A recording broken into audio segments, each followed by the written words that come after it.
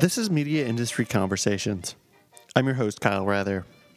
This speaker series is part of a course in the Department of Radio, Television, and Film at the University of Texas at Austin. Students hear from industry professionals who talk about their experiences, knowledge, and thoughts on the changing media landscape. Galen Fresh was once a student in the RTF department here at the University of Texas. Weeks after she graduated, she picked up her bags and moved to Los Angeles to join the business. She's held a number of jobs, including serving as the script coordinator for the CBS series Johnny Bago. She worked as an assistant for directors, including Curtis Hanson, and she served in several roles at Castle Rock Pictures. Eventually, she joined the producer Deborah Martin Chase's production company as an executive. Today, she's the vice president of movies for Mar Vista Entertainment. They're a producer and distributor of films and series, most notably working with Disney Channel, Nickelodeon, Lifetime, and Hallmark. Fresh recalled the steps she took in working up the ranks. She gave her advice to students, and she offered her thoughts on the changing market for film and television today.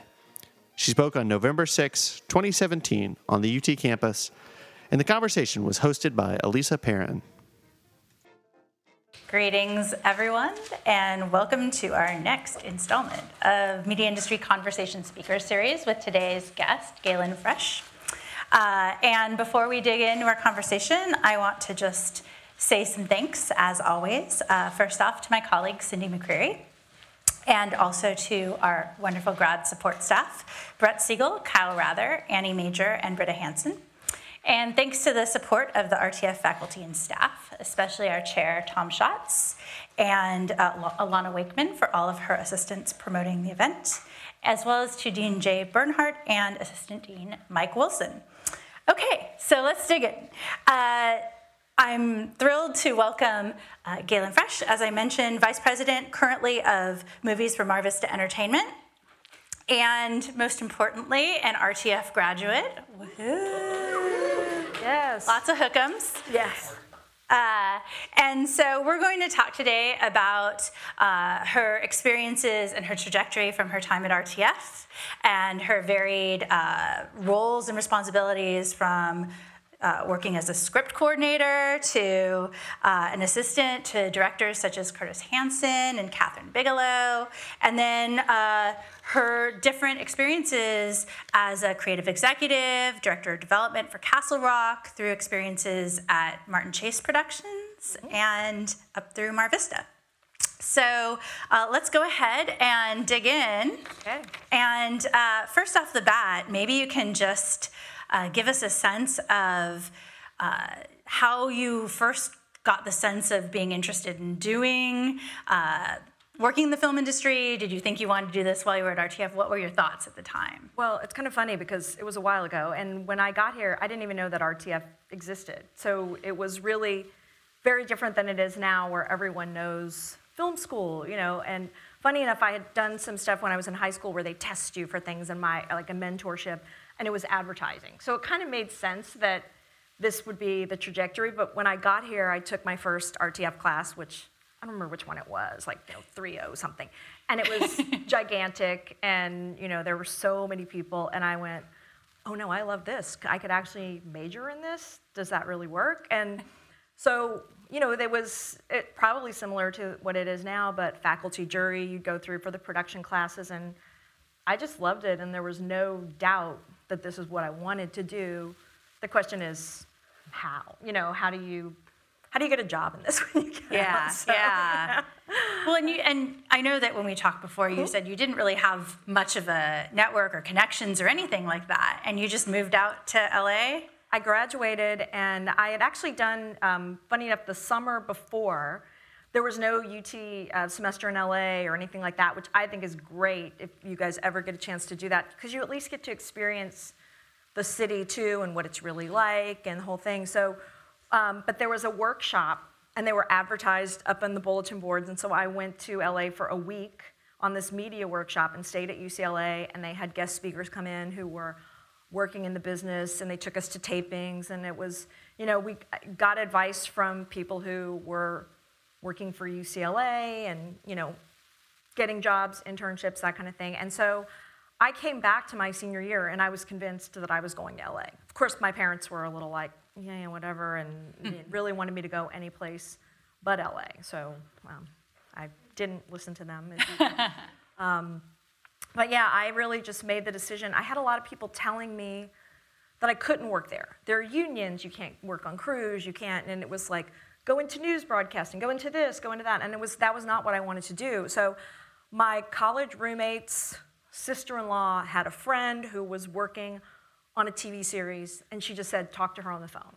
I talked to her on the phone, and she told me how she got a job, and she said, that's not true. You can go get an assistant job. She's like, I got an assistant to a writer on a TV show, and I just kept working my way up until I became a writer, and she didn't help me get a job, but she encouraged me and told me that this could be done. And I remember walking into my parents' bedroom and saying, I just bought a round-trip ticket to Los Angeles. I'm going to be there for 2 weeks. I'm going to find a place to live and scope everything out, and then I'm going to come back and get all my stuff and move there.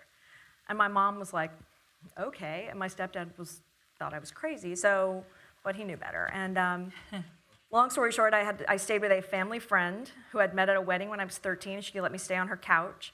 I rented a car. I was staying in her apartment, and she had no TV, So I started answering ads. Like at the time, there was a blind ad in the Hollywood Reporter. There were a couple of ads, and it was for a receptionist for a TV company. I'd had one interview set up. I called. It was like Stephen Cannell's company. It was another thing, a receptionist, and it's like, this will get my foot in the door, and I need to get a job. And I happened to talk to the person who was hiring because I called right before 9, and she answered the phone. And she kind of pre-interviewed me. I didn't even know I was being pre-interviewed. And she said, why don't you come in at 11 o'clock? And I said, okay, but what kind of company is this? So that was like a horror. Because I had done internships. I was from Dallas, and I'd worked at a commercial production company and all that. So I knew I didn't want to do that. Mm-hmm. And I knew of friends who'd moved to LA, and they're like, well, I'm PAing on commercials for $100 a day. I'm like, I don't want to PA on commercials. So they said, we're a television production company. We do made-for-TV movies and series. And Bob Papazian won the Emmy last year for Inherit the Wind. And I said, see you at 11 o'clock. And I went in, and I actually got the job.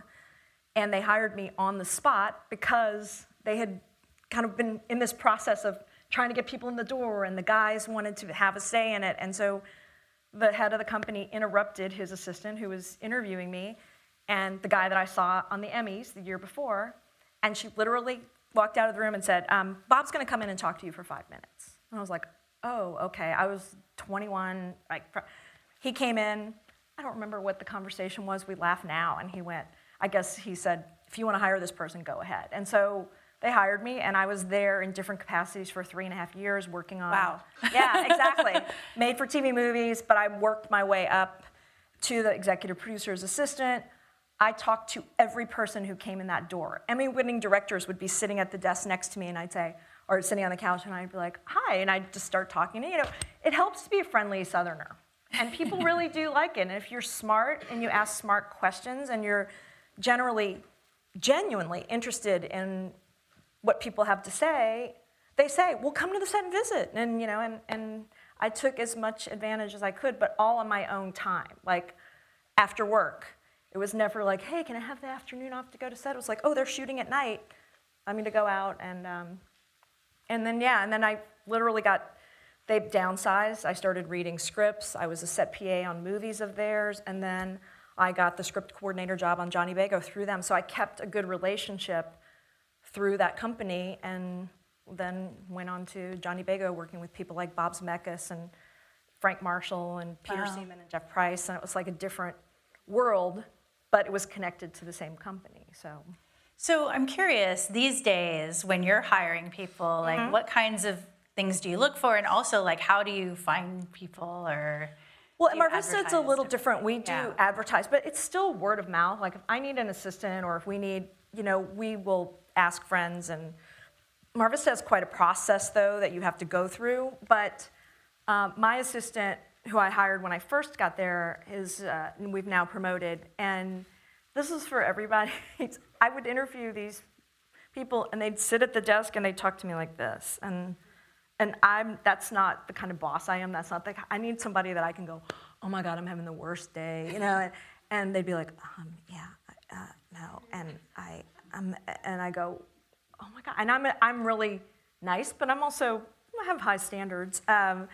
And I just went, that's not going to work for me, you know, like that. And my assistant Crystal was kind of that fiery, like, yeah, and she still calls me boss lady. I'm like, stop calling me boss lady. She'll be like, hey, boss lady, what do you? But she had a personality. She was interested. She would talk to me about, hey, I saw this movie this weekend. And I love, when you're an assistant, that's an important job in Hollywood. Like, people don't tell you enough, but you're that person's eyes and ears, tentacles out into the world. And so I like assistants who tell me what TV shows they're watching or what movies they saw, or, hey, I read this great script that you should check out this writer. So it's all about being proactive, and also attitude is so important. I can't stress enough that I need somebody who has a good attitude and at least feels like they want to be there that day. Yeah. You know, it's important. That's helpful. Back to Johnny Bago. Yes. So what did you do as a script coordinator? What were your responsibilities? I was the assistant to the 2 executive producers who wrote Roger Rabbit and Doc Hollywood and a number of things since. They'd never done TV. I had, and it was an 8-episode show. Bob Zemeckis directed the pilot and was a producer. Frank Marshall was a producer. Steve Starkey, who works with Bob, was kind of post. But Peter and Jeff were running the show. And so they were rewriting the episodes. They were casting the episodes. They were on set.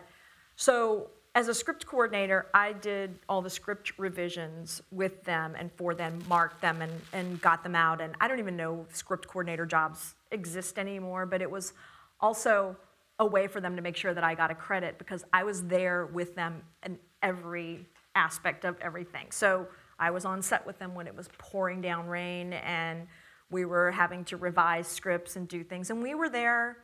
Often we'd wrap at 7 or 8 at night, and we were in the trailer, and the Teamsters would lock us in the trailer because we were still working on the script revisions for the next day. So it was up to me, which is very important, to make sure that those revisions are marked and that they're out and that they're correct. And it sounds silly, but it's very important. But it was a lot of fun. They were great guys to work with, and they, like I said, they would look to me sometimes. And as a joke, one of the episodes, they were told by physical production, you can't do a mine cave-in. That's too expensive. We can't afford that. And they're all upset. There were these feature guys, and they're like, what are we going to do? We can't do a mine. I go, all right, well, I went to film school. Here's what you do. Shake the camera and throw some dirt. It's the same thing. Throw some dirt in front of the lens, shake the camera. Is that going to work? And they went, that works. And I was like, so we do a mine cave-in. And, you know, because it's something that I still use even now as a producer on these low-budget TV movies. You've got to bob and weave, and you've got to figure out ways to get things done instead of saying, no, we can't. It's more like, how can we? Right. So, and this day, they'd look at me, and I was very much like, they put an actress in something, I'm like, she can't wear that. The network is not. The other thing I did, I was the standards and practices contact for CBS, which was also very interesting because I'm really dating myself, but that's when people still wore pagers, and we would be turning these script revisions into the network, the most conservative network still, and this was Bob Zemeckis and these guys who were wanting to be funny and wanting this to be a 10 o'clock show, and they were looking at it as an 8 o'clock show, and so I would get pages, 911, from the standards and practices person at CBS. And I'd have to go call her, and she'd say, you can't shoot that scene, you can't shoot that scene. And I'd be like, too late. Did it. And so we got through it, but it was a lot of fun. That does sound so. This is probably, what, early, mid-90s? Early 90s, probably. Yeah, 90, probably 2-ish. And funny enough, that show ended.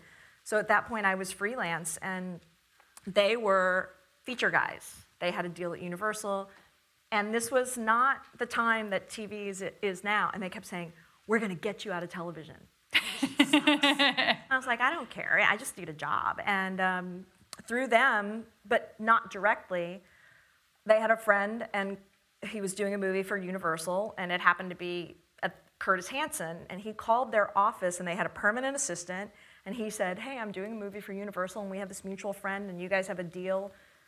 Do you know anyone? Because I want my own assistant. I don't want to hire someone through Universal. I had just finished the job. My friend called me, and she said, oh, my God, I just hooked you up with this director.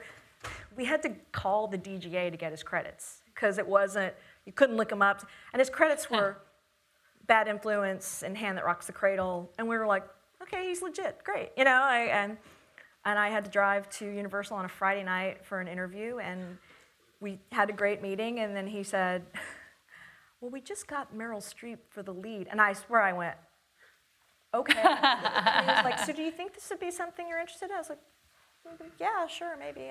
Sure, yeah.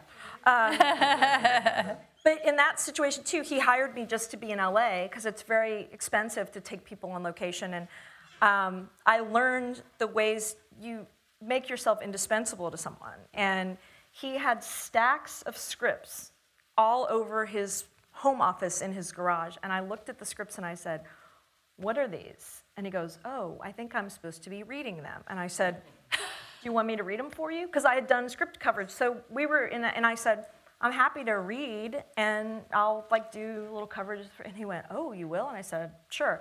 So after about a week to 2 weeks, he one day said to me, so do you like being on set? You've had set experience. I said, I love being on set. I said, but I'm not going to just follow you around and give you water and get you food. That's not the kind of assistant that I am. And so he figured out how to get me on location, and we went to Montana and Oregon for 4.5 months, working 6 days a week. This is the River Wild, right? River Wild, climbing rocks, riding in helicopters, riding in jet boats, and it was an amazing experience overall. So I had a lot of fun. And he was honestly one of the really amazing people I learned a lot from. He was an incredibly talented, I still can't believe he's gone, but incredibly talented person. Came from a writing background, was a very collaborative and liked to involve you. But we'd say things to me like, oh, why don't you go? I had to go on a scout with them because Carrie Fisher was doing the rewrites, and she wrote on yellow legal pads, and she was faxing them. So I was doing the script revisions. And he'd say, okay, you saw that location, so just write up something in the script about the ending. I'm like, I can't do that. And he went, I know, but just do a placeholder. And I was like, all right, Curtis. So, but that was honestly 6 days a week. Being on that movie was really one of my highlight experiences for sure. Meryl Streep, Kevin Bacon, David Strathairn, John C. Reilly before he was John C. Reilly. So it was great, and they were great people to work with. That's fun. I'm going to pivot just to get into the executive discussion a little bit. At what point did you figure out, or did you have a sense of this is the trajectory I want to take? And how did you move into Castle Rock was sort of the big pivot to the executive? Well, there is a point, and I say my experience is very varied in a good way. You hope that you can use it all, and some people go that executive only trajectory, and you get to a point, and you may be even a producer, but you don't have any production experience. So it's really an interesting. But I, at a certain point too, got tired of freelance jobs. But there was a little bit of maybe I should. And then really right after Curtis, before I went to work for Catherine, I was reading scripts for him, and agents started saying to me, you should think about being an executive. And I was like, maybe, I don't know. And honestly, part of it was I needed a job, so sometimes you can't wait that long for how long executive jobs take. But I went and interviewed, and there were some interesting positions. But I finally, when I went to Castle Rock, I was still an assistant, but I was working for the president of the company, and it was a great time. And talk about another place that I had access to everything from, by the way, A-list writers, I mean, as high as it gets, to the William Goldmans of the world, and to seeing a movie through the international release at a company who was really, handling all of it. And so Martin Schaefer was my boss, and he was a really great, great guy who you could always ask a question, and you figured out when you could ask a question because you'd see him throwing a baseball or doing whatever he'd be doing. You have to kind of pick and choose when you know that someone's not too busy.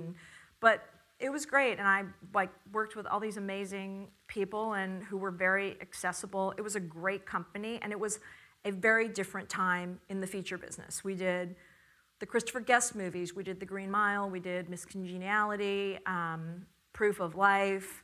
They were still making movies at a certain budget level that did not have to be $100 million above or about a superhero. So it was a really great time. And we kind of look at it, we call it back in the day. It was like there was a lot of money for these movies. So what was the time frame? This was like mid-late 90s? Yeah, I can't. I'm just sort of trying to track where the movie industry went. What did I figure out?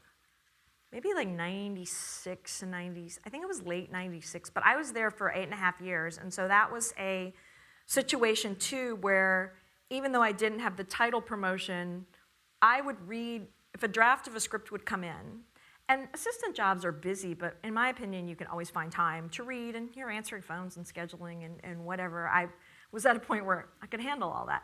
So a draft would come in, The Green Mile, and I'd say, can I read this copy? And they'd say, sure. And I'd be finished it before they would, because they were busy. I'm sitting at my desk, and Martin would come to me and go, what do you think? And at certain days, we would have a contest. He'd come out and he'd go, what page are you on? I was like, no, you finish, so, and he would always ask my opinion, and so he knew me, he knew that I'd worked for these directors, he knew I had this experience, so it got to the point where I'm going to leave if you don't promote me. So, but he didn't want me to leave, and he, at a certain point, was, sometimes there's no space, so he gave me a promotion, a title promotion where I was still his assistant, and then the company downsized. When I started there were 120 people, when I left, there were 13, and so they kept downsizing, because of the state of the feature business and a number of other reasons. The company had sold out to Time Warner, and then Warner brought, it was a long story, but so they promoted me to director of development, and that was when it was like, oh, this is your job to do this, and you now have your own assistant. And it's actually a weird thing to go from like, oh, and then you go, what do I do all day? So it's yeah. So how did you pivot, and like what did you do as director of development? Really, that was also, but a time in the business where there were spec scripts that went out all the time. So Tuesday night, you did not make any plans. You were home on your couch reading 8 to 10 scripts. And I say that, and you didn't read the whole thing, but you part of your job was to be social and know all those agents and managers and call them. You'd be on these tracking boards where they'd say, so-and-so is going out with an action script, and it's by this, that, da, da, da. And you'd call and go, hey, can I have that script? In Castle Rock, we were lucky we were buyers, so we didn't have to submit to a studio. We had our own money to buy. So they would give me anything because they were wanting to sell.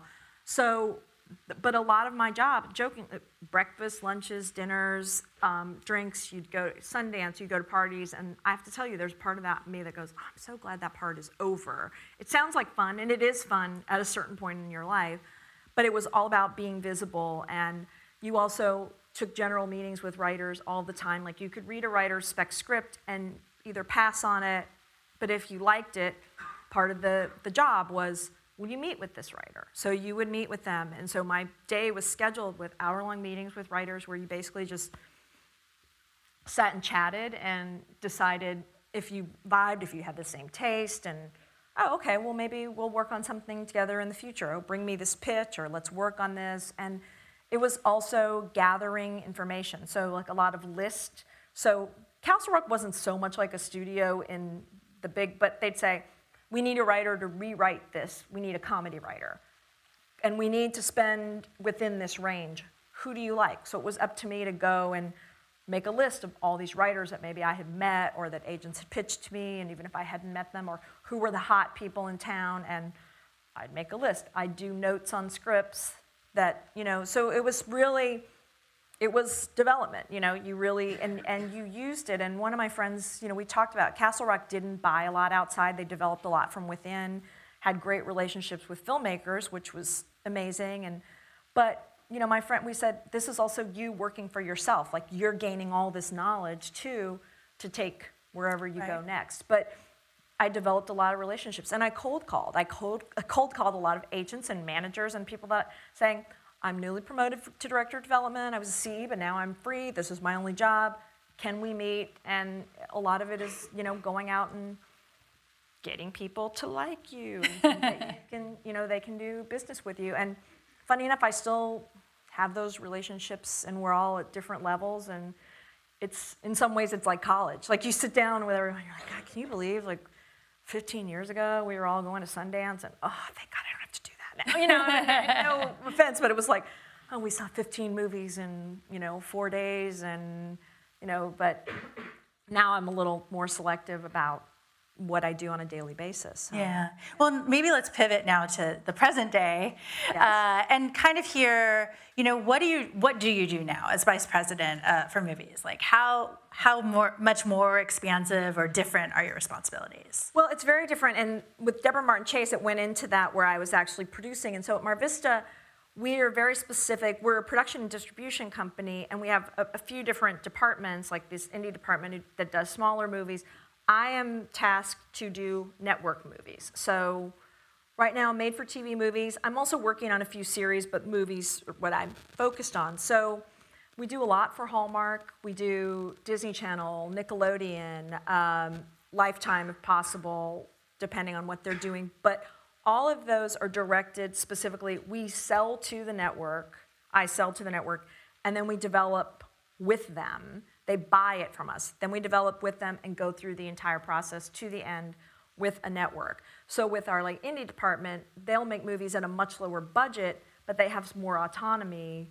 But when I say a much lower budget, and mine aren't huge either. But on a daily basis, it's development through producing, post-production. Like today, the credit block came for the movie that I have coming out in December, and I'm looking at the credit block going, okay, whose names are spelled correctly, and is this right position? And so it's really a little bit of everything. So are you scouting projects or commissioning projects? Like, how does that figure in? So we were talking maybe you doing one all the way through. Mm-hmm. I'll tell you, there's a that'd be great. The Swap that I did for the Disney Channel last year.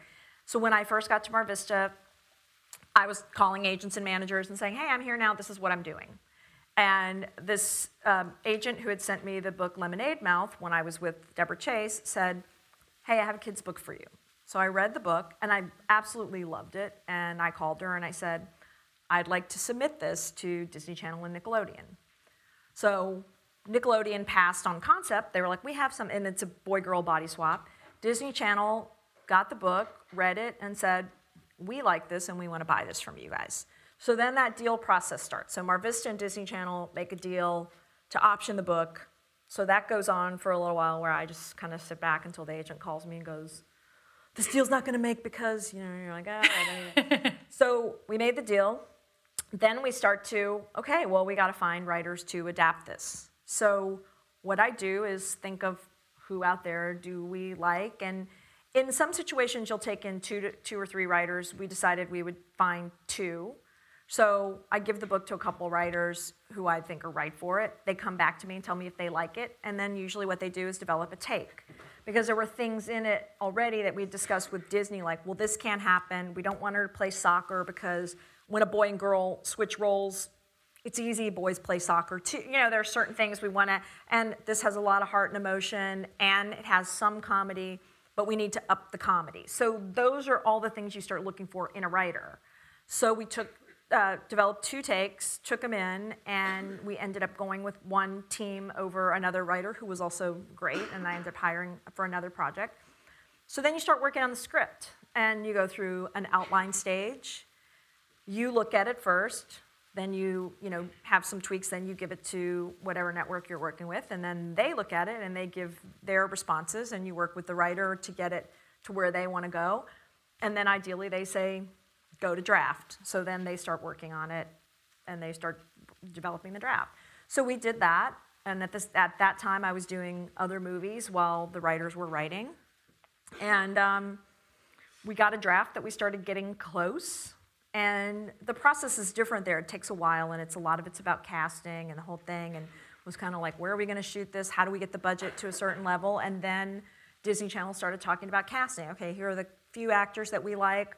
So we went through this kind of process where they actually make their actors audition, and it was actually a very difficult project because a boy and girl are switching bodies, so then they have to play each other, and they have to play the masculine and the feminine, and so it was a fun process. So we finally, then we started, cast was first, I believe, and then we started talking about directors. So we're the ones who also come up with a list of directors in conjunction with your network. It's like, but you give suggestions, and you have many phone calls where you go through giant lists, and this person would be right, but maybe, well, we had to, and you go back and forth, and figure that out.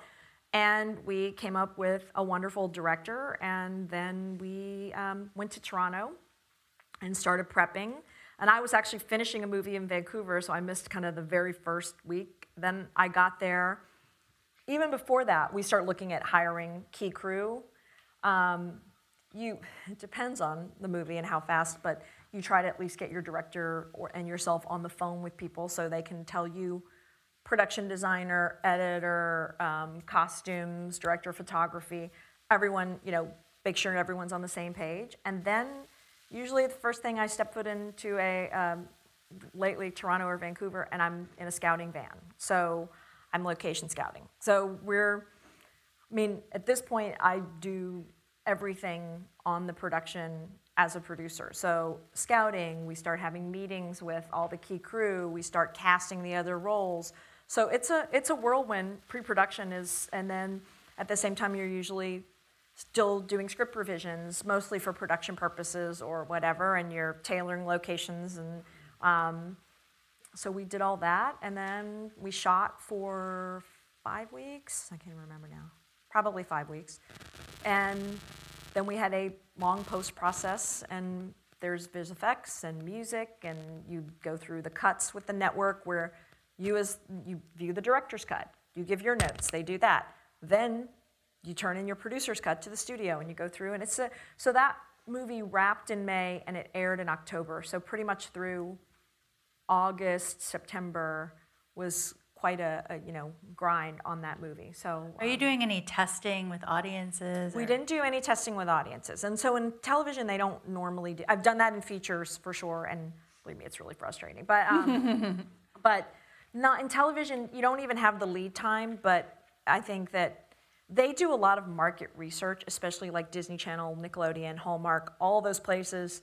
And Hallmark will say things to us now like, oh, well, we hear from our audiences that they like this or they don't like that. And you're like, okay, so so that's that process. So how much do you feel like you have a sense of what you need to do for Hallmark versus what you need to do for Disney? And how would you recommend that others would get that? Well, honestly, part of it's watching the movies. And I have so many, because Hallmark is really on the rise and doing, 100 movies a year. And I said, I have so many. I have a writer, I think just emailed me yesterday saying, I've been watching a bunch of Hallmark movies. I want to write one and direct one. How do we do this? So, but it's watching and seeing, and I know from doing, I think I've done 5 for Hallmark, and I'm in development on 5 right now. So I know a lot. Yeah. And I know certain things where they'll say, this movie needs to be for your 8-year-old niece needs to be able to watch it with your 80-year-old grandmother. So, and I know the pitfalls, having done this many now, they like this, they don't like that, they don't, and they'll tell you. And you have relationships, though. You have relationships with these executives, and besides even going to lunch or you call each other every once in a while, and you just say, hey, what's going on? What are you guys looking for right now? Like, what's the new thing that Disney Channel's looking for? Oh, we need a musical for this, or Nickelodeon, what do you, and they're like, well, ours are, more gag-heavy comedy, but you're always hitting a moving target. It's never like you read one and you go, this is perfect. You go, oh, this might work, and then you may send it to them and they say, it does work. We have something exactly like that already.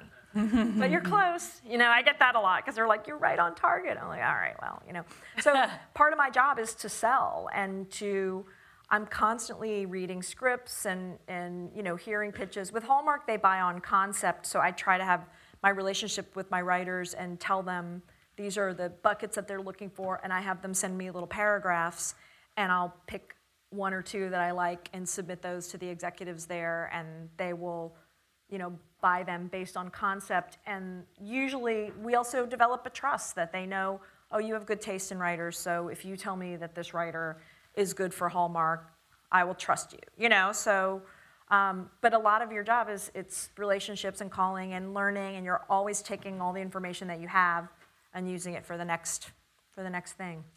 Does Mar Vista keep any rights of the projects they develop, or how does that work in terms so of... we're different because we are a distribution company in addition to a production company. So we have international distribution rights for most of the movies that we do. So like with, say, all of them are a little bit different, like Hallmark, and we do those Canadian content. So we shoot in Canada with Canadian producers, but then we often have the international rights to fill our pipeline. Disney Channel or Nickelodeon are a little bit different. We co-finance the movie and we get a certain amount of rights where they keep a certain amount, and they tend to keep more but then we'll get a window maybe later, or we'll get the rights for streaming. And The Swap, I'm told, is doing really well on iTunes. I'm like, okay, great. So that's something that we control. And honestly, I stay out of that. I like to really focus on making the projects, and I'm really happy when I hear that they're doing well and all that. But I'm like, oh, what rights do we have in this one? Okay, great. Because I'm on to the next thing. So. But I love every one of the movies that I make, and I feel very close to them. But you have to let them go. It's like letting your child into the world, and then starting on the next one. So, how many projects do you have at various stages of development at any given time? Like I was counting right now. I think I have 5 in different stages of development, and we've turned in 2 outlines we're waiting for notes on. I'm to draft on 2. One of the drafts just came in. We're in a rewrite on another one. And I feel like I'm missing one more. And then Nickelodeon, the Nickelodeon movie Tiny Christmas is coming out in December. So we're actually finished that one. That one was it's like Honey, I Shrunk the Kids at Christmas. So we shot it, but it was a huge VisFX movie. It had over 400 VisFX shots. So once the movie was actually edited and locked, the VisFX process was a whole other, it was like starting all over again in a way. And it was really great and really interesting. And that was delivered a few weeks ago, and now it airs in December, and it's like we have a premiere in 3 weeks, which sounds silly, but that's also a part of my job, is making sure that the right people who were involved in the movie are invited to the premiere and dealing with, and that's the fun part. But so that one will be released in a few weeks, but we'll start seeing like TV spots that the network will cut, and we'll start paying attention to the marketing and social media, and so that's kind of fun. So I'm curious, you've mentioned or alluded to how the feature film business is fraught these days, but you are making features of a sort. Well, TV movies. Right. Yeah, and so I'm curious if you can sort of make the distinctions of, like, maybe explain to our students what they think of the what you think of the feature landscape, recommendations, and how you see TV movies as distinct. Well, it's funny, we were talking a little bit. The feature landscape is, right now, it's like the really low budget indie or the giant comic book type movies. There's not a lot of in between if you look and see. Now, it gets to be a little more this time of year for award season. But even then, so many of those movies are made for, I think Moonlight was made for what, like $5 million or something. La La Land was definitely made for more than that. But those are one-offs, and they're often made just because they know this could be an Oscar contender.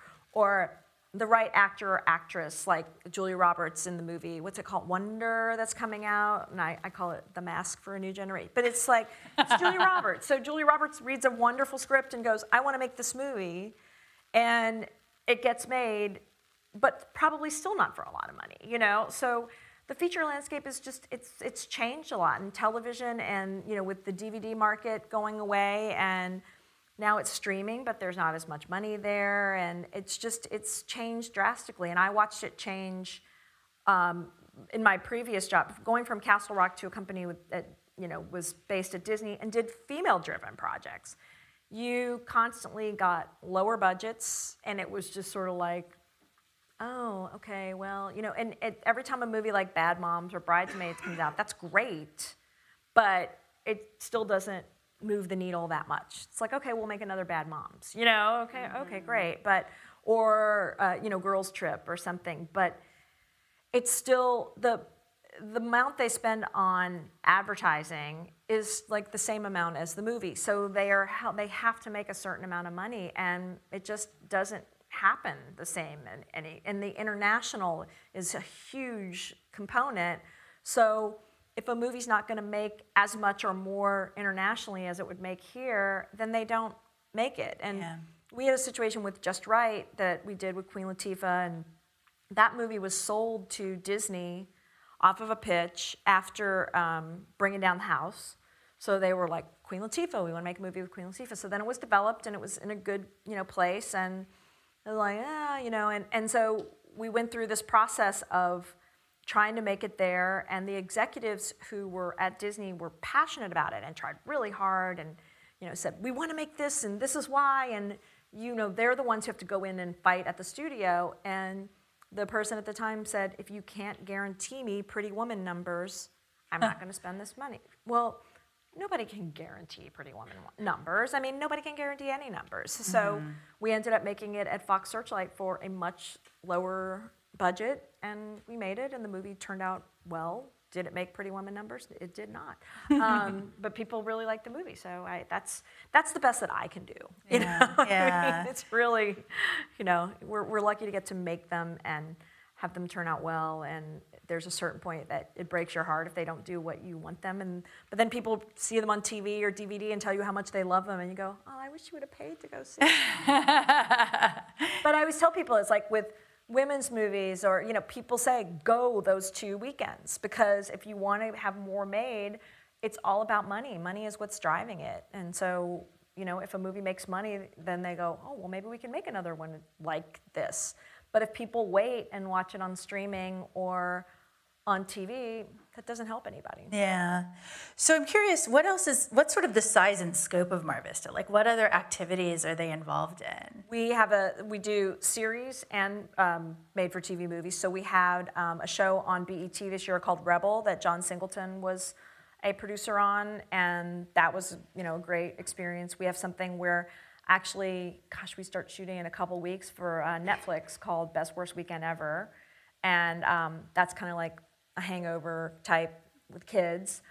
We, as far as the series, yeah, exactly. Everyone's like, young kids, not high school. I mean, not college students. But so we, like I said, we have this indie arm that does movies that are distributed internationally, and they sometimes end up on networks, but they're acquired by networks. So they'll end up on like Lifetime Movie Network or Up or Ion. So those are done at one budget level. We have an initiative that a few of my colleagues are working on right now with Elijah Wood's company, SpectraVision, that are doing some really kind of quirky indie. I think the new one is called like Corpse Tub or something. But they had one called Bitch this year that's actually was released in theaters this weekend. And that was made very much on a micro budget. And so these are festival plays. And this is like us taking swings at trying to crack that world and seeing if we can keep making more of these, because, like I said, the feature business is very difficult. So even getting distribution is a great thing. So It's really, and I have colleagues who are working on those.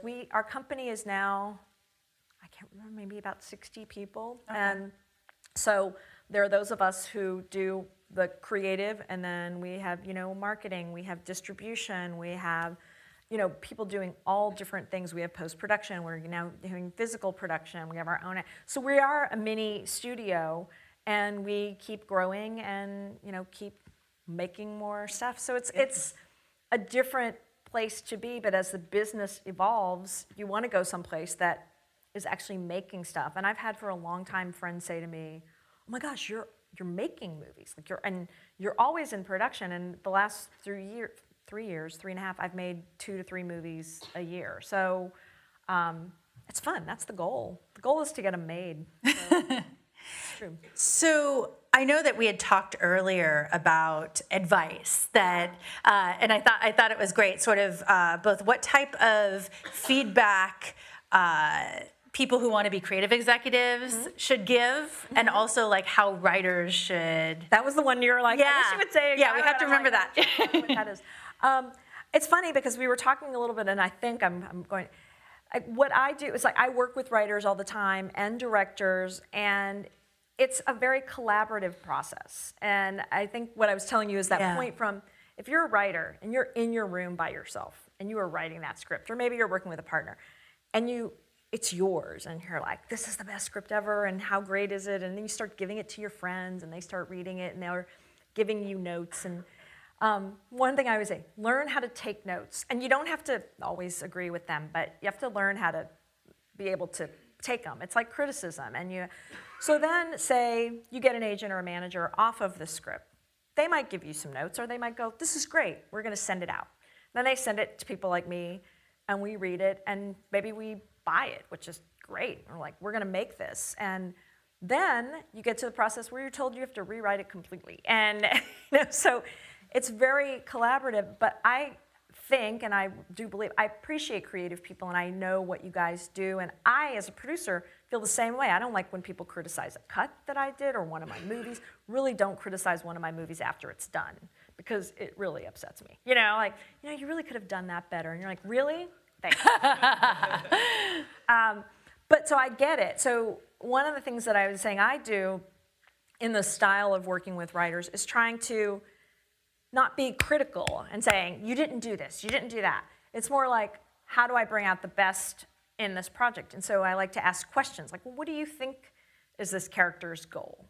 And I've had writers get defensive with me. It's there, that's the goal. And I go, okay, that's great that that's the goal, but that's not what I saw there. So let's figure out how we can make that come forward. And I was saying, I have had other producers I work with say, well, why are you asking questions? Because what's the answer to the question? I go, no, I don't know the answer to the question.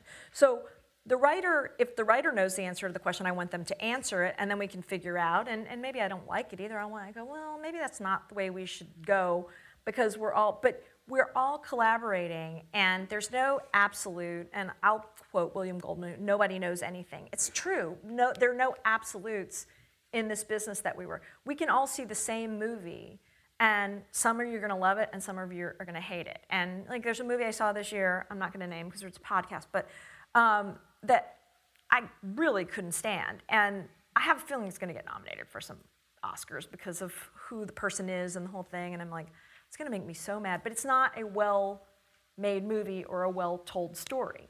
But yet, we all like different things. But if you're working for me and we're working for a network, I usually am going to execute this in a way that if we're making a Hallmark movie, this is what we have to do for Hallmark. If we're making a Disney Channel movie, this is what we have to do.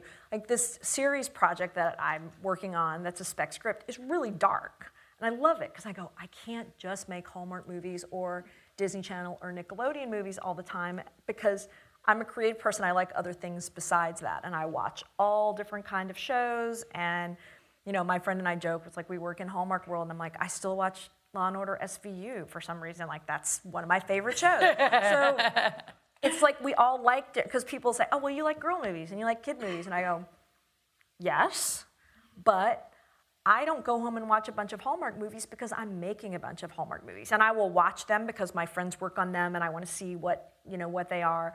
But it's all diverse, and I have different tastes. But the company I'm working for, I'm tasked to do certain types of movies, so those are the ones I look for.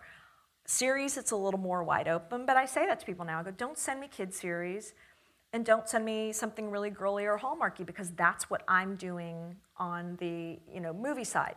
Now, my colleagues, they're doing those too, and you can send those to them because they can focus on that. But series are kind of an initiative for me, so I want to do things that, they still have to be something I can ideally sell, but they have to be something that I really fall in love with, and very character-driven, flawed characters, don't always have to have a happy ending like Hallmark. You know what I mean? So that's a little more real in my taste range. But I like doing the Hallmark I call Pretty People Falling in Love, and people like those movies because nobody's making romantic comedies now. And so that's a really underserved audience. And if you look, Hallmark is one of the networks, the two networks, and they're starting a third, that are growing. Obviously, people want to see those kind of movies. So I'm happy to be making them. I mean, like I said, they're fun. I get to work with a lot of fun actors and directors and tell really nice stories, and So have you had series that have gone to air yet in your No, role? not yet. No, Okay. It's really hard. Like I said, I've been more, since I've been there, focused on the movie. So now I'm working on a couple right now, one that we're trying to put together a package to take out. Another one's a pitch that we'll take out. And but before that, in my other job, we sold a couple but did not go to air. So it's a bit of a different world, but good materials. Yeah, I'm curious how the process is different with TV movies. It's Well, it's different depending on, like this one project is a spec script. So it's always nice to have a spec script, but then the writers have also thought out like the next 5 years of the show. So they basically have a Bible. And I have to say, I read it and I went, I want to see this show, So, but when you take, the series business too now is like they want a showrunner, someone who's done this before. But then some people like certain showrunners and some people like these showrunners. So same thing with attaching an actor. Well, what if this network doesn't like this actor? And so you have to be careful about it. So we're in the process of trying to figure out what's the best way to do this. Maybe it's attaching, it's a great female lead character, interesting dark material. I'm looking at maybe attaching a great female director, to take out as a part of the package. So, and then the interesting thing for me is there's so many outlets now for television. And that's good and bad. It used to be there were very specific seasons, and you went and you pitched a few places, and then, but it can go on, and it's good. But everyone also thinks that it's this, oh my God, everyone's got a ton of money, and even within our company, they'll be like, well, YouTube Red's doing this, and they've got this, and they go, but maybe they're spending all their money on that. Yeah. So it's really interesting, and as Mar Vista finances and produces, it's, where can we go where we can retain some international rights, ideally, or if that doesn't work this time around, will we still make the deal? So there are a lot of things at play. Yeah. Do you deal with advertisers at all, or nope? Interesting. So I'm curious, sort of bigger picture, like what do you see as like the major changes in the industry landscape beyond what you've noted, or what should students be aware of? I think, it just really, television is the world right now where you can tell the best stories. Do I think that people sometimes say, oh, the feature business is going to go away? I don't believe that the feature business is going to go away. I think going to a movie is a communal experience, and everyone still wants that. Let's all go see Wonder Woman. We can all talk about it. But I do think that that's part of what's going on is people don't want to go spend $20 to go see a movie unless it's an event. So it's bigger, better. That's what gets me to the movie theater. Now, I find also, though, binge watching in television is really interesting because it takes away the water cooler part of it. So everybody who's watching the next, season of Stranger Things, we might all be in different places. So you can't really talk to your friends about it until they've finished it. And when I'm especially on Netflix, I don't even know what episode I'm on. So I'm kind of like, well, where are you? Are you at that point where, oh, don't tell me what happened there? Whereas you used to have those water cooler shows, even like the Seinfelds of the world, and everyone would talk about them the next day. So I'm really curious about that too. And the way they released The Handmaid's Tale was really interesting, which was just a couple of episodes at a time. Right. And that really seemed to build up this kind of water coolery. Have you caught up yet? And so, but like Netflix throws everything out there at one time now, and so we'll see how that works. I mean, do things get lost? I can't keep track of how much TV is out there now, and yeah. People will start watching a show and you'll go, well, what's that one on, but yet, network television suffers because of, the streaming and the cable, but yet This Is Us is a huge show. Right. And it's a very old-fashioned show, but it's told in an interesting way. And how did people find that show so well? So I still think the cream rises to the top. You just have to do your best to make good material. Yeah. That's good point to pivot to maybe opening it up for the questions from the students, if that's cool. We have Annie back there lurking with the microphone. Okay. I was like, I can't see people. Yeah. And I see a hand.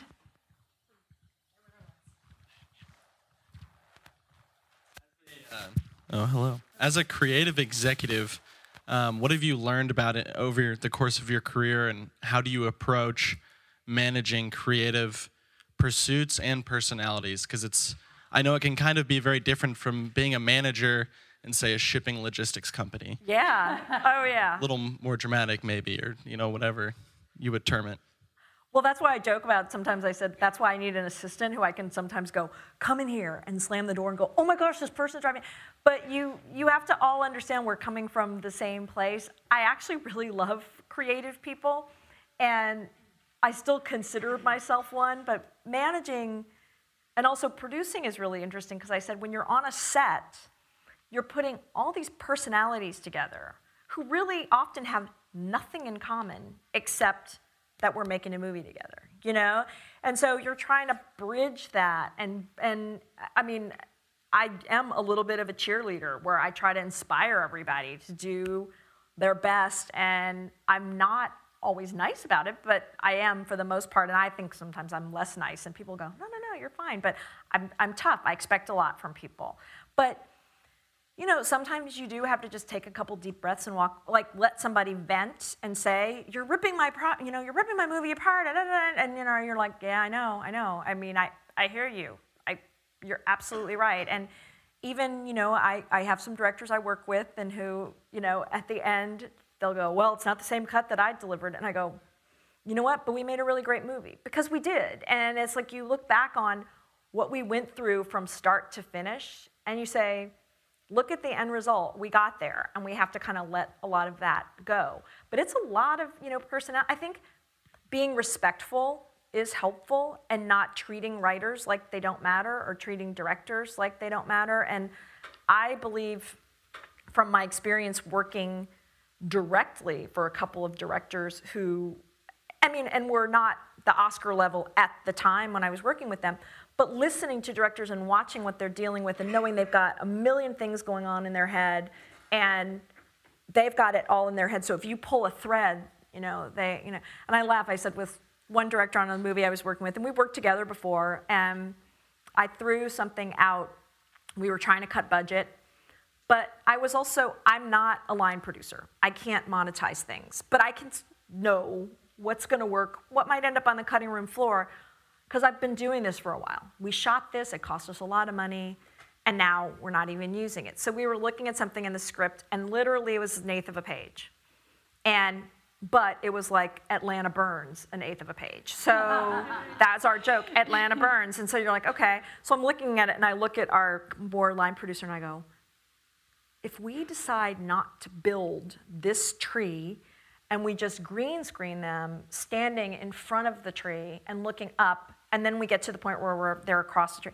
Like, we can do that, right? We don't need to build. And I said, we've already had this happen and that happen. It's time to get to the end of the movie. And he goes, yeah. So I say that to my director, and it's just a couple of us. And he goes, now you're just worried about budget, blah, blah, blah. And I go, not, but and he goes, he goes, I just need to walk away for a minute. And I go, okay. So I said, I avoided him for about a half an hour. And I kid you not, because I know him too, and I know that he needed to think about it. I mean, he's shot listing in his head, and he knows exactly what this movie is going to look like in his head. I know a little bit, but honestly, that's not my job, and I don't want to do that job. I want people who know it. But I said every time I would go to the bathroom or go to the kitchen, he was in his office in the door, and I would literally not look in, because I know. So about 20 minutes later, he came into my office and said, so tell me again what you're thinking about that. And I said, this is all I'm thinking, and I'm not trying, yes, we need to cut budget, but I'm trying to be, and there was a thing that he really, really wanted in the movie that was costing a lot of money, and every time the producers would come to me and go, I think we should get rid of the real phone, and I go, he really wants the phone. So I'd say to him, and this is what I do, I go, I'm trying to protect your phone, okay? But it's a real give and take, and so he came in and he goes, okay, I see what you're saying, and I think we can do that. And then I grabbed my line producer and I said, okay, we're gonna get rid of and it wasn't too late that it had started happening and whatever. And they came back to me and they said, that just saved us like $40,000. And I went, yeah, okay, moving on, And but at the same time, like with him and I gave him his space, because if I kept pounding him and saying, I'm right, and I'm the exec producer. At one point he said, you're my exec producer, and you're kind of my boss. I'm like, well, yes, but we're collaborating. And so I want him to have that and we did know each other. So he also knew that I wasn't trying to pull all the threads, and he needed to go in his office and he needed to make his little notes and really think about it and come to his own decision on it. And that's what happened. So that's sort of my style. So working closely with networks on development, how different is your approach to selling TV movies from the traditional way of selling TV series? Well, it really depends on, I try to tailor for what people are looking for. Series is much more wide open, so it's kind of nice in that way, but it's good and bad. Like I said to my colleague, Cindy knows, Michael, your job is the best because you can sell anywhere and sell anything. Well, guess what? That makes it harder because people are sending you everything and then you can go everywhere. So when it's the movies, I have a really direct, when people bring me an idea, I'll go, I can't sell that anywhere. So, and it might be a really great idea, especially right now, like people submit you great true stories. I'm like, you know what? I can't sell this anywhere right now. But say a year from now, when Hallmark's Drama Network is up and running and they know what they want, then maybe I'll be able to sell that. But I'm very directed on the movie side because I know exactly who's buying TV movies and who is not. Series side is a little more open.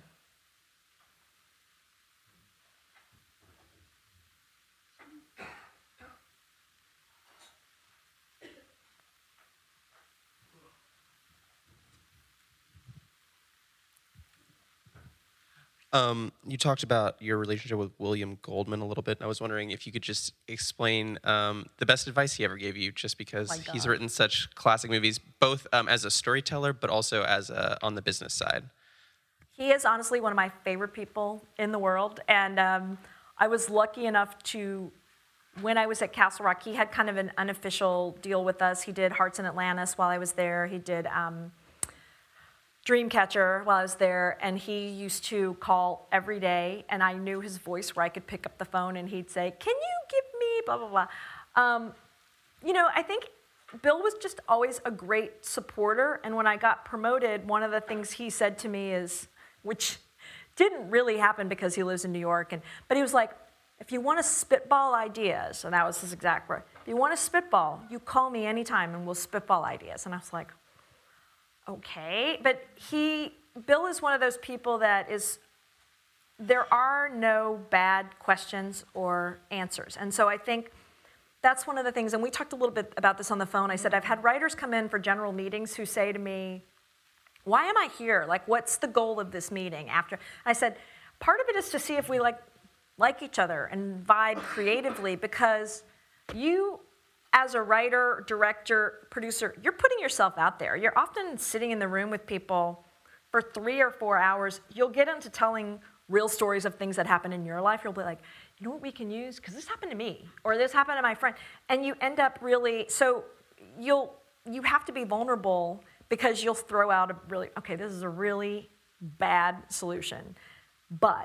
So Bill was one of those people who was always willing to throw out the bad, and did you guys, a lot of you might have read Adventures in the Screen Trade, but then he did one called Which Lie Did I Tell? And the funny thing about that is that was when I was working at Castle Rock, and he sent these script pages out, like 30 pages, and he sent them to 5 different people. And one of them was my boss, who didn't want it, but what he wanted was notes from his friends. And so what he did, he didn't tell them what this was for. And so the writer Tony Gilroy, who was an amazing writer, and their friends. So anyway, Martin at one point goes, read these pages. And I read them, and I was like, what is this? And we didn't do anything. But so the book comes out, and you see this experiment that Bill did where he sent these pages out to the Farrelly brothers and Callie Corey, and I think it was John Paul Shanley or someone, and Tony Gilroy. So they each gave him notes, and they were all very different. And some of them were just Tony's were what the, and I do that sometimes where no one can see those notes, but I'll be or I'll just circle and be like, So Tony Gilroy called one day, and I said, Tony, just remind me if I ever write a script not to give it to you. And he goes, what are you talking about? And he goes, oh my gosh, you saw Bill's book? He goes, he didn't tell any of us that he was doing that. So he really put himself out there, and he did it as an experiment to show people that you're going to get 5 different reactions from. So I think there's a willingness to put yourself out there and be vulnerable. And he was honestly just he's always been a very supportive person. I also think one of the things I love about Bill is he always seems to have fun. And he would say something to me, and it would always end up with, he'd be like, well, did I ever tell you my Steve McQueen story? And I'd be like, Nope. Tell it. So that and even in his books, he's willing to put himself out there and just say, there are no absolutes in this business, like I said. So he was just a great person. And I've been really lucky, though. I've had a lot of those great people. And I don't know if I told you this, but I told my niece one of my favorite things in Hollywood is that everyone wants your opinion. You're paid for your opinion. And as you get higher up, your opinion's valued. But especially at a lower level, everyone wants your opinion, especially if it validates theirs. So, but I was okay with someone like Curtis would say, well, what do you think about that? And I go, I don't like it. And I go, well, I don't agree with you. And I go, and that's okay. But I don't believe in being a yes man. Sometimes you're given something and you have to do it. And you're like, okay. But you have to be willing to, go out on a limb and have an opinion. I'm curious if you think there's other, certain misconceptions that people have as they're breaking into the business that you would want to correct. Well, here's what I will say, and I tell this to people all the time. Don't do it for the money, because those days of people, the people who make that level, it's very different than it was. And my friends and I still joke about that point where we're like, gosh, we missed that day when people were making, high six figures to sit in a desk with their feet up and read scripts all day. We're like, wow, we're out producing movies and we don't make that kind of money. So it's definitely, you have to do it because you love it. And I think that there's also this misconception that getting to that highest point is going to make you the happiest, because I think you have to enjoy the journey that you go on. If you really want to make movies and television and you want to tell stories, there's so much to learn. There's so many great people around you. Don't go into it thinking you know everything because you went to film school, because believe me, you don't. And that's not a bad thing, because I'm still learning every day, and I've been doing this for a long time. Things change, shift. You talk to creative people who do things differently. There's a new technology. There's something. And I think that's great because it keeps you engaged. I feel like if it starts getting boring to me, that's when it's time to get out. And it's never boring. So, but I think the journey is just as important as where you get, because I've had times where I've woken up going, oh my God, I wanted to do this, and I'm waking up at 4 o'clock in the morning because I can't remember if we got that costume approved for tomorrow, and like, this is really what I want to do. I haven't slept more than 5 hours, and I'm getting up and it's 19 degrees outside and I can't feel my toes, and okay, great, I'm so glad that this was my goal in life. It's still, I'm still happy. So when it's over, but there are days that you just look around you and go, this is what I wanted to do. And I laugh because my uncle said something funny to me years ago, and he's always been a supporter of mine, and he's like this Houston oil man who's traveled the world, and and he'll say something every now and then. He says to me, he goes, kid, he goes, you're really lucky. Most people don't get to do what they love for a living, and you get paid for it, and that's what you do.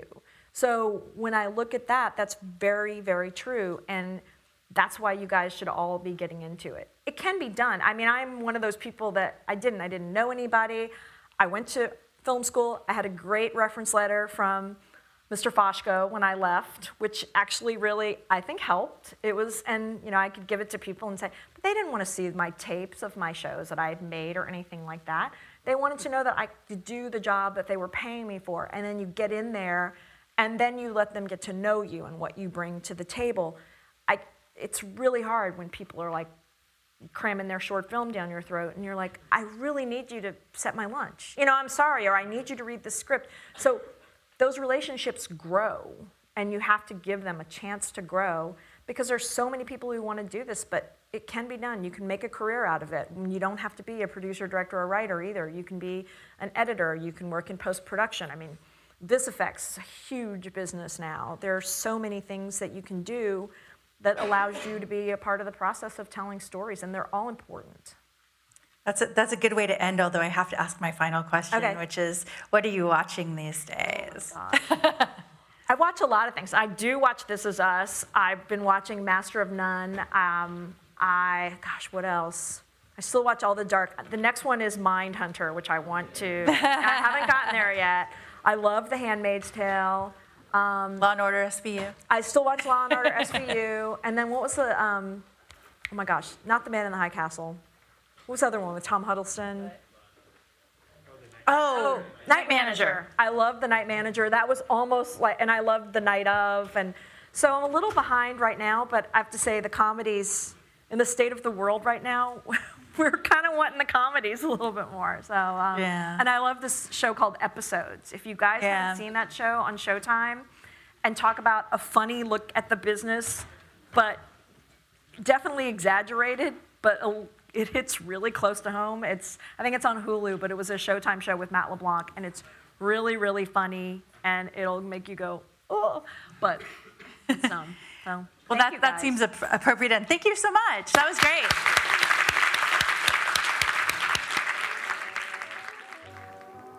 Thanks for listening to Media Industry Conversations. For more information about upcoming speakers or to hear past guests, visit rtf.utexas.edu/MIC or follow us on Twitter @RTFMIC. This series was made possible by the work of Dr. Elisa Perrin and Cindy McCreary, with the assistance of Brett Siegel, Britta Hansen, and Annie Major, and the program was produced and edited by Kyle Rather. That's me. This has been a production of the Department of Radio, Television, and Film in the Moody College of Communication at the University of Texas at Austin. We hope you join us next time for another Media Industry Conversation.